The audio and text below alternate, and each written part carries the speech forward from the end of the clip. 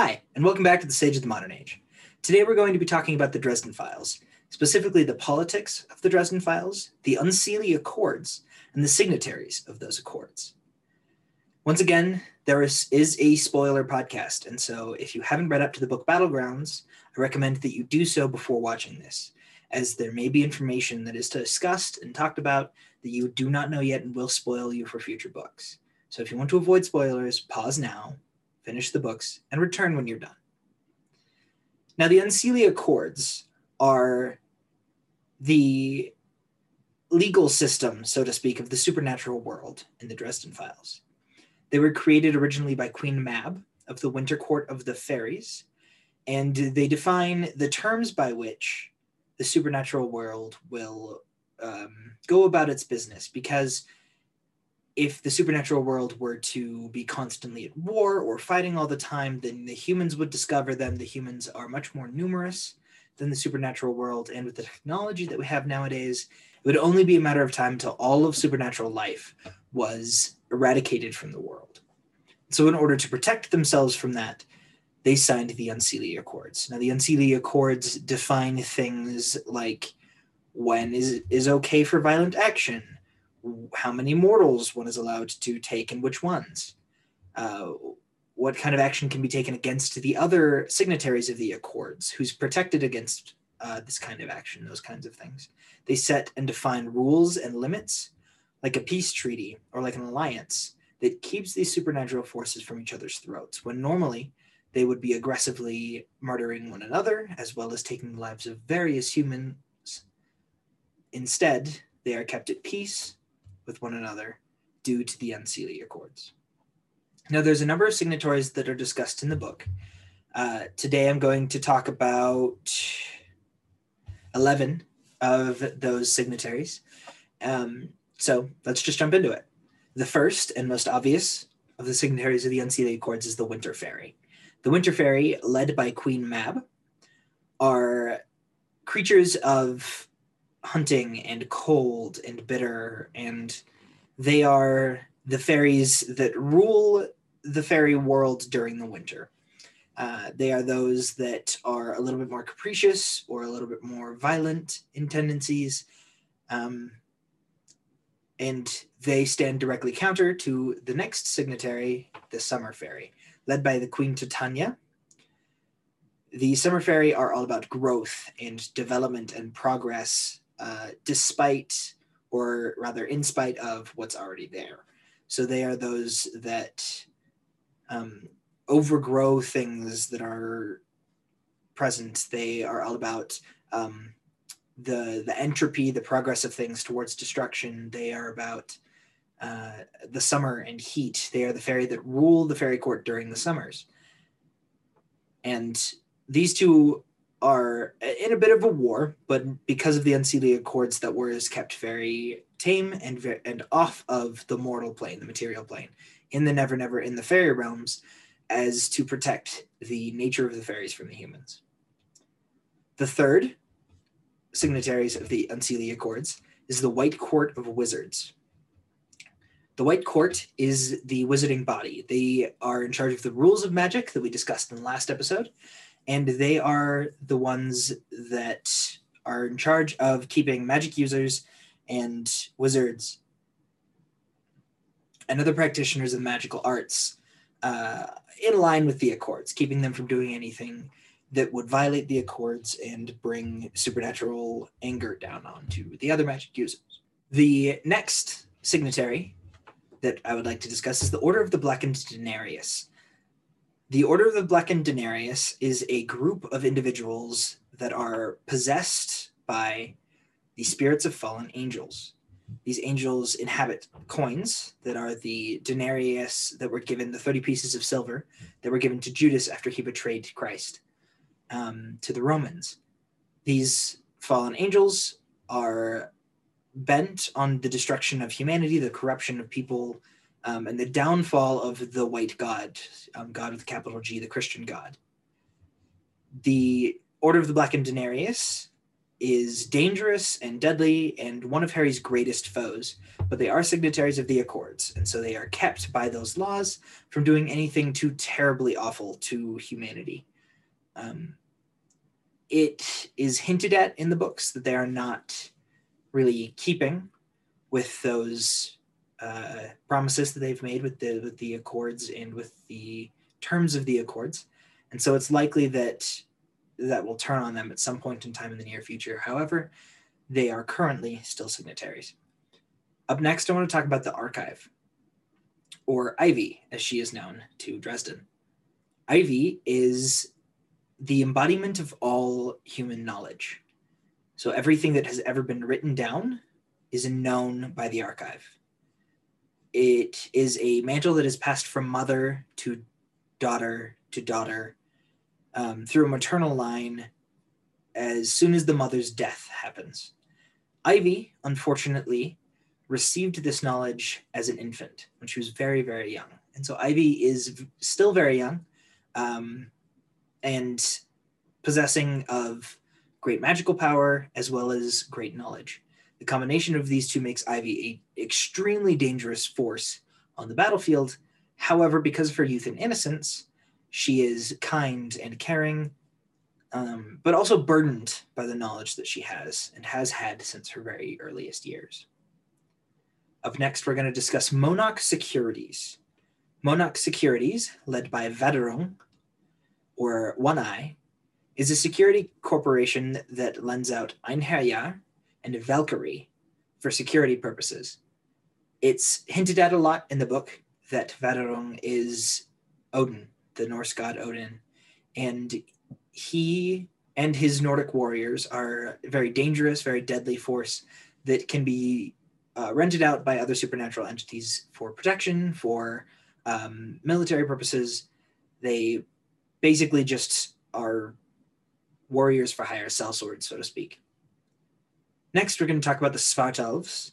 Svartalfs are underground dwelling creatures, fantastic builders and enchanters that mostly live in the Never Never, but have recently come over to the material plane and began helping with the defense of Chicago and helping Harry and his compatriots to build locations for them to live. Harry does them several favors, but then gets on their bad side when his brother, Thomas Wraith, murders their leader. So Harry has a very difficult relationship with Svartalfs at the moment, but they're known for their building ability and for their ability to enchant those buildings to be very defensible, very safe, very strong. All three of the vampire courts are also signatories of the Accords: the Red Court, the White Court, and the Black Court. Because of that, the wizards and the Red Court vampires got into a war because Harry killed one of their leaders after his girlfriend was kidnapped.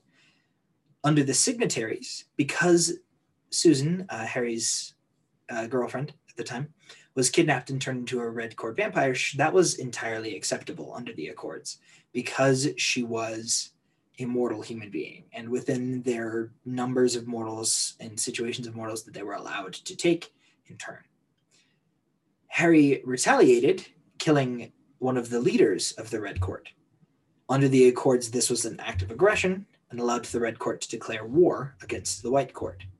Now, it was later discovered that this was all done intentionally, and the Red Court was held in contempt by the Accords and was nearly eradicated by a massive magical spell that Harry worked on, along with Susan, the turned Red Court vampire, who was able to use her connection with the Red Court to help eradicate them, unfortunately sacrificing herself in the process. The next signatory is one that we don't know very much about, and that's Farovax the Dragon. Farovax is known to be extremely dangerous and powerful and greedy, but other than that, almost nothing is known. He is so largely powerful that he can't actually show up himself on the material plane without destroying nearly everything around him. He warns Harry on several occasions that if he were to actually pull his real power into this world, that he would crush Harry just by existing. Farovax is the only dragon, the only living dragon that we see in the book series. However, it is discussed that there is another dragon that was slain by Michael Carpenter, one of the Knights of the Cross, which is something we'll talk about later. Up next, we have the Forest People, who are what typical cryptidology and mythology would call Sasquatch, or the Bigfoot. They're a race of people that live out in a secluded forests and out in the wild that are very powerful magic users, particularly nature magic, the ability to shapeshift, to transform, control nature, those kinds of things.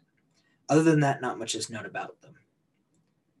And the last signatories, although they are now former signatories of the Unseelie Accords, is the Fomor.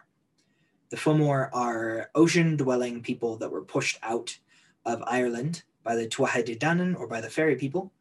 They were pushed into the ocean, have kind of transformed while down there into ocean-dwelling kind of people of the deep.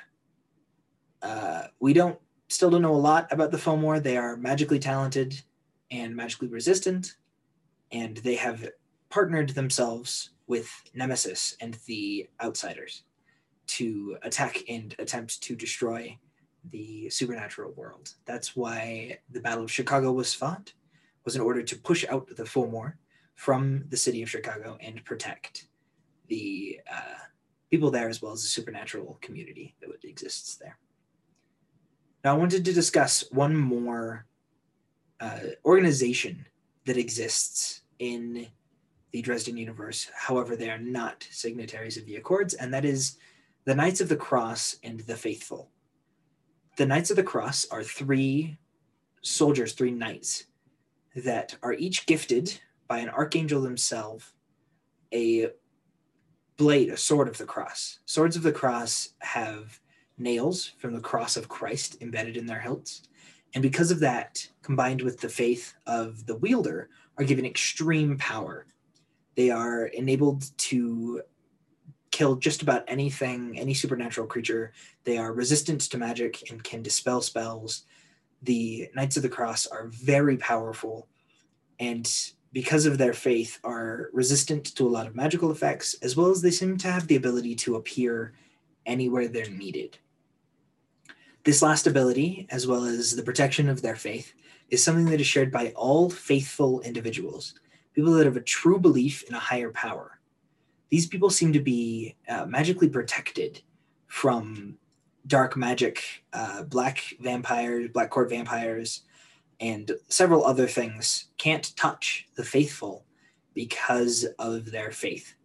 Now, this faith also, like I mentioned with the Knights of the Cross, will sometimes allow them to simply know things or be places that they shouldn't be. They can receive bolts of inspiration that guide them to those who need their aid and inform them what they need to do to be most helpful. Unfortunately, because of the rules of the nature and how things work, it's very difficult for angels and divine beings like gods to work their power directly in the world. And so instead, they delegate this power to the faithful in order to make the actions that need to happen. Currently, the signatories of the Unseelie Accords have all banded together to face down the Outsiders, who have broken through the outside gates and are attacking the world. Recently, this has culminated in the Battle of Chicago, a devastating battle that nearly leveled the city of Chicago and led to several deaths on both sides. Eventually, the members of the Unseelie Accords, with Dresden's help, were able to be successful in defeating Nemesis, however, at great loss. The current story sits at just after the Battle of Chicago, as they are trying to regroup, rebuild, and come after Nemesis to attempt to defeat him and the rest of the Outsiders and protect the supernatural individuals as well as the mortals in the world. That's it for this episode of Sage of the Modern Age. I hope you enjoyed it, and we'll see you next week. Bye. Thank you so much for joining us at the Sage of the Modern Age. We're grateful that you're here, and we hope you enjoyed the episode.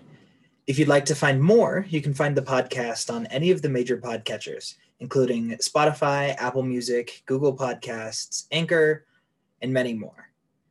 The videos are also uploaded to YouTube, and we'd love to see you there as well.